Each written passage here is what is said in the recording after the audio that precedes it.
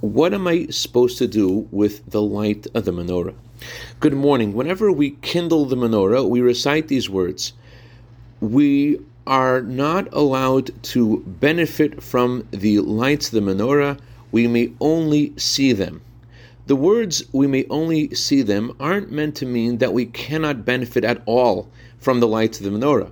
Rather, those words are telling us how to use the lights of the menorah. In Talmudic parlance, the only word is meant to redefine the exclusive no permission words. Whenever God sends a miracle to the world, it's meant to do something. But unlike the manna bread, which was sent to physically nourish the Jewish people, the 36 candles of the menorah that we have lit throughout Hanukkah contain miraculous, otherworldly, spiritual light. And those candles have a power to illuminate the Sundays, Mondays, and Tuesdays of the year so that we can appreciate the inner goodness and miraculous providence contained within the confines of nature throughout the year.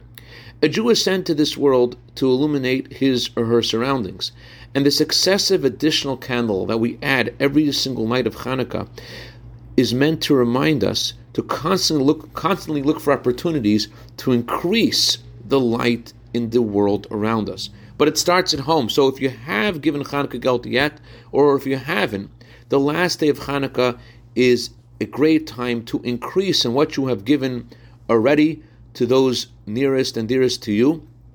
And even after Hanukkah, it's never too late to give Hanukkah Geld.